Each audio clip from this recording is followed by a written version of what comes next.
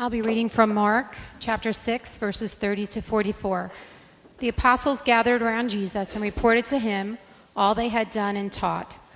Then, because so many people were coming and going that they did not even have a chance to eat, he said to them, "Come with me by yourselves to a quiet place and get some rest." So they went away by themselves in a boat to a solitary place. But many who saw them leaving recognized them and ran on foot from all the towns and got there ahead of them. When Jesus landed and saw a large crowd, he had compassion on them because they were like sheep without a shepherd. So he began teaching them many things. By this time it was late in the day, so his disciples came to him. "This is a remote place," they said, "and it's already very late. Send the people away so they can go to the surrounding countryside and villages and buy themselves something to eat." But he answered, "You give them something to eat." They said to him, "That would take 8 months of a man's wages. Are we to go and spend that much on bread and give it to them to eat?" "How many loaves do you have?" he asked. "Go and see." When they found out, they said, 5 and 2 fish. Then Jesus directed them to have all the people sit down in the groups on the green grass. So they sat down in groups of hundreds and fifties. Taking the 5 loaves, the 2 fish, and looking up to heaven, he gave thanks and broke the loaves. Then he gave them to his disciples to set before the people. He also divided 2 fish among them all. They all ate and were satisfied, and the disciples picked up 12 basketfuls of broken pieces of bread and fish. The number of the men who had eaten was 5,000. This is the gospel of our Lord Jesus Christ. As you know, we're in a series entitled Rediscovering Jesus, and this is one of the stories. I want to say something about rediscovering Jesus, or looking at any scripture passage for that matter. When you look at a passage of scripture, as in this one, to try to rediscover or understand the life, the work, the teaching, the instruction of Jesus, you're going to encounter a number of themes. One you might call a primary theme, right? In any given passage, there's a primary theme that the whole passage is really all about. For instance, with this passage, or really any passage about Jesus, it's all about the kingdom of God, because that's what Jesus announced at the very beginning of his ministry. I came to announce and to bring in the kingdom of God. So you look at this passage and you think to yourself, my, there's the kingdom of God. No one has a need. Everything is supplied. There's another major theme, though. As a matter of fact, if you continue to read in the book of Mark or some of the other Gospels, you'd find that following this episode, Jesus refers back to it and says to the disciples, "Let me tell you something about what just happened," or what that was about. In effect, Jesus says, as you look back at what happened on that hillside when 5,000 people were fed with just those loaves of bread, it reminds you, or ought to remind you, that I'm the bread of life. The bread of life, which is not just for the body, but is for the soul. Those are major overarching themes in this passage, and in any passage you find those major dominant themes. But also, in every passage, if you listen carefully, study carefully, other themes will emerge that relate to being a follower of Jesus. I want to suggest this morning that a theme that emerges from this passage in a secondary level is a theme concerning what it means to be a partner with Jesus in ministry. Notice how the disciples experience partnership with Jesus in ministry. One other thing before we begin, I want to mention this. If you are like me, you do your best to study the scriptures. You take time, I hope you do, every day to read God's word and to reflect on it. And if you do, like me, you're going to encounter what you might call dry spots, where you read it and it just doesn't make a lot of sense. Nothing jumps out. Maybe it's because you're in the Old Testament and you're working your way through the book of Leviticus. What in the world? Or maybe it's when you're right in the middle of the Gospels and you're hearing a story about Jesus again, maybe for the 100th time. And you read it, and it's flat. You know, that happens to everybody, right? And here's the point. We have to keep on. You have to approach the Scriptures like someone who's mining for gold, who day after day puts that pan out there and sifts through the dirty water, and every once in a while a nugget emerges that transforms their life. That's what the Scriptures are like. Or like someone who searches for a treasure. We have that example in the Scripture itself. Someone who went for a priceless treasure. They worked diligently to find it, and then they found it. That's the way the reading of the Scripture is. You should invest lots of time and have lots of patience. And in the middle of that investment, Word of God will emerge for you. So, for that reason, uncharacteristic of the way I begin, I want to stop. And I want to pray. And I want to ask God to allow things to emerge from this story, which most of you know very well. Things to emerge that are for you and will transform your life. So let's pray. God, I thank you for the richness of your word. I thank you that we can turn to it day after day after day. And most of the time, Lord, the dryness that we encounter has nothing to do with the word. It never does. Because your word is powerful and sharp, like a two-edged sword, and it goes right to the heart of issues. So we pray for the next few moments that you will enlighten us so that we can see. Not just the things that I've seen and try to communicate, but things that you want the people to see. Open our eyes, Lord, to see new things. Open our ears to hear the truth, and open our hearts so that we not only reflect, but we're transformed and our hearts are reset to follow you. And we'll thank you for that. In the name of Christ, our risen Lord, we pray. Amen. I want to divide the passage up with three basic words. The first one is service, what I'll call a purpose for life. The second word is solitude, which I'm naming nourishment for service. And the third is sacrament, the very activity of God. First, we begin with service. Did you notice how the passage begins? The apostles gathered around Jesus and reported to him all they had done and taught. And then, because there were so many people coming and going, that they did not even have a chance to eat. Jesus was with the disciples, and they gathered around him, and they told him all the things that were happening. You know what they told him? He had given them some instructions just a little bit earlier, the 12, and he said, I want you to go out and share the good news. And here's what I want you to do. I want you to go out and share the good news naked. No, not really, completely naked. What I want you to do is go out with nothing. I don't want you to take a staff, which was always your traveling companion in the first century.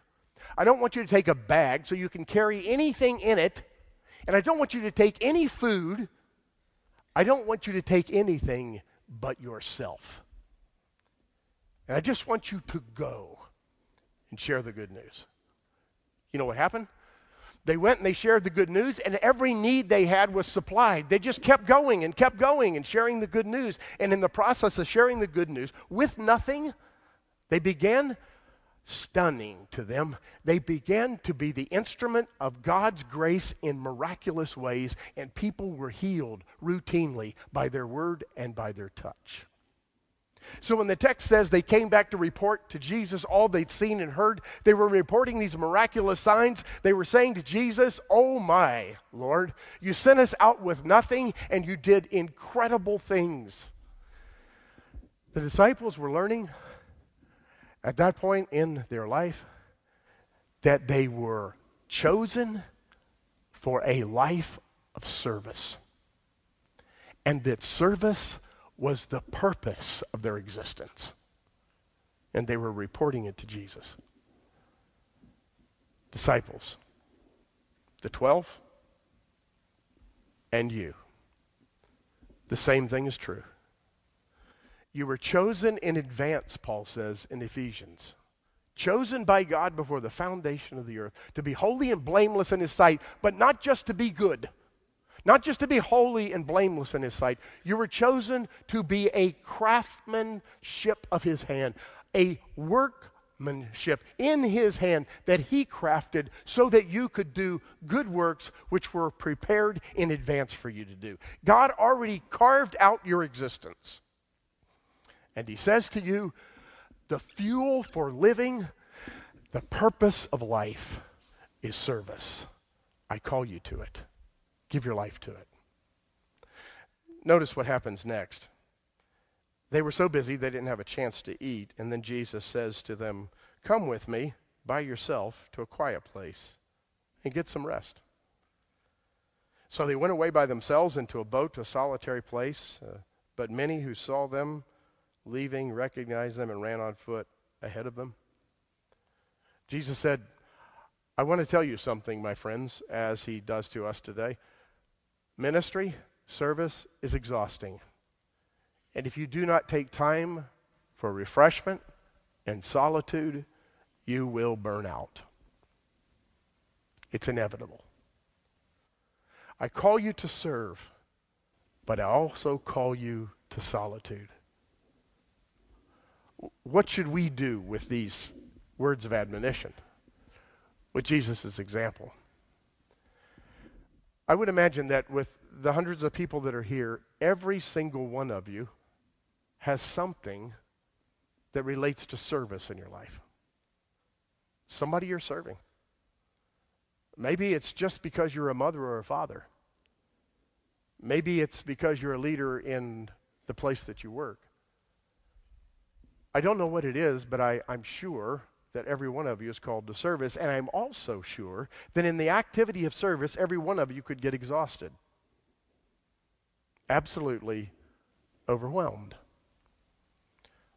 First thing I think of when I think of that kind of service, I don't mean to be stereotypical, but it's just true, is mothers. They just serve and serve and serve and give and give and give. And they're exhausted. Fathers do the same. Other people do things. But service will completely wear you out. Because you're not just doing, you're giving of yourself. And if you find yourself in that place, please understand the importance of solitude and refreshment. You have got to take a break, says Jesus, in order to nourish yourself so you can be nourished? Actually, no. To nourish yourself so you can turn back to service because you were made for that. I'm not a mother, obviously, but I can remember when we had small children. And I can remember at the end of a day where I'd served, I would be tired. And frankly, tired of people. And maybe you were some of those people on one day. I don't know. I was just tired. And when it was time to go home, you know what I knew, right? As soon as I walked in the front door, those two delightful bits of humanity, the joy of my life, would jump on me and want my attention. Yeah. On any given day now, I wish they would just show up like that again, but they don't. But so many times when I walked in that front door, I just felt like I couldn't do it. I worked through it, tried to be the dad, tried to serve, but I was exhausted. And you know what I would start to do after a while? I would take just a few minutes at the end of my day, and I would leave the office, and I would drive to Bryan Park. There's a big parking lot over there. And I would just park my car, and I lay back my seat, and I keep the windows up, and the cell phone was off, and nobody could call me, and I couldn't hear anything except my thoughts. For about 10 minutes, I would just sit there just for refreshment. See, refreshment that comes through solitude, it doesn't have to be extensive and long and huge, but it's incredibly important if you're going to be a servant to other people, because the nourishment you receive from that time of refreshment is for the purpose of turning back to service again. So how did it happen in this text? Notice, so they went away by themselves to a solitary place, but many who saw them leaving recognized them and ran on foot from all the towns and got there ahead of them. And when Jesus landed, by the way, Son of God, Jesus, he was exhausted too. When Jesus landed and saw a large crowd, he had compassion on them. Like he couldn't help it. Tired or not. He had compassion on them because they were like sheep without a shepherd. So he began teaching them many things. He has a little bit of solitude on the lake with his disciples, and then he turns right back to service with them. And then a most amazing thing happens that I'm calling sacrament, the activity of God. In the midst of this service, God, through Jesus Christ, does what he routinely does. He took things that were absolutely common elements and turned them into a miraculous activity from the kingdom of heaven, invading the space of reality that we call the real world. That's what a sacrament is, by the way. It's when the grace of God so infuses and interrupts life that it takes things that are manifestly simple and explodes them into a miraculous reality. So he takes these simple elements, bread and fish, and multiplies them. Right here at this table, in a few minutes, you're going to come forward and tear off a piece of bread. I think they got it at Marsh or someplace like that. You could have used it for dinner today, but not here. That ordinary, plain bread is pulled off and dipped in ordinary, plain juice. And it represents the body and blood of Christ. The most miraculous, transforming event in the history of the world. Real body, real blood of Jesus, sacrificed for our sins, represented in this meal. A few Sundays ago, there's a tank over there, and we uncovered it in the first service, and we baptized 2 young boys. They could have taken a bath in the water if it had been another place. But on that occasion, it became sacred water.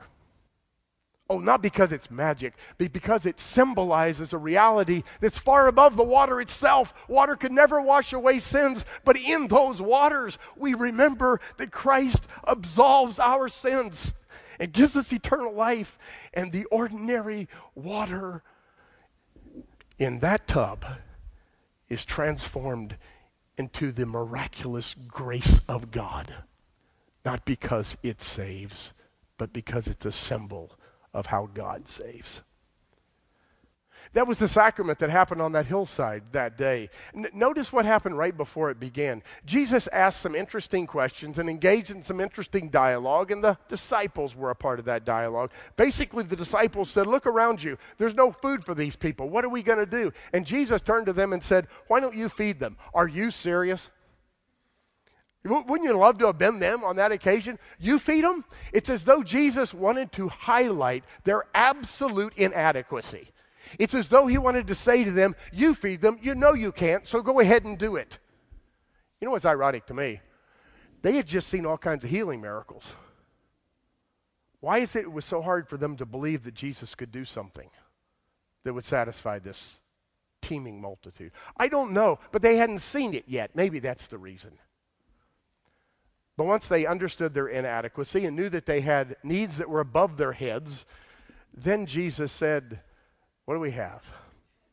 And a little boy came forward and gave him his loaves of bread, which were tiny little things, barley loaves, the bread of the poor, and fish. And the fish were probably like little pieces of saturated with salt sardines. Something that would preserve. It's like Jesus said, what do we have? And some kid said, I got a peanut butter and jelly sandwich. And Jesus said, that'll do. Bring it to me. And then, of course, it multiplies and it feeds 5,000 people, and they pick up 12 full basketfuls of leftovers. The sacrament of the grace of God is right before their very eyes. You know that child? I love that child because he was too young and naive to worry about being foolish. If you'd have had that, would you have had the courage to look so foolish as to say, here, feed him with this? But he did. And Jesus took that small portion and fed all those people.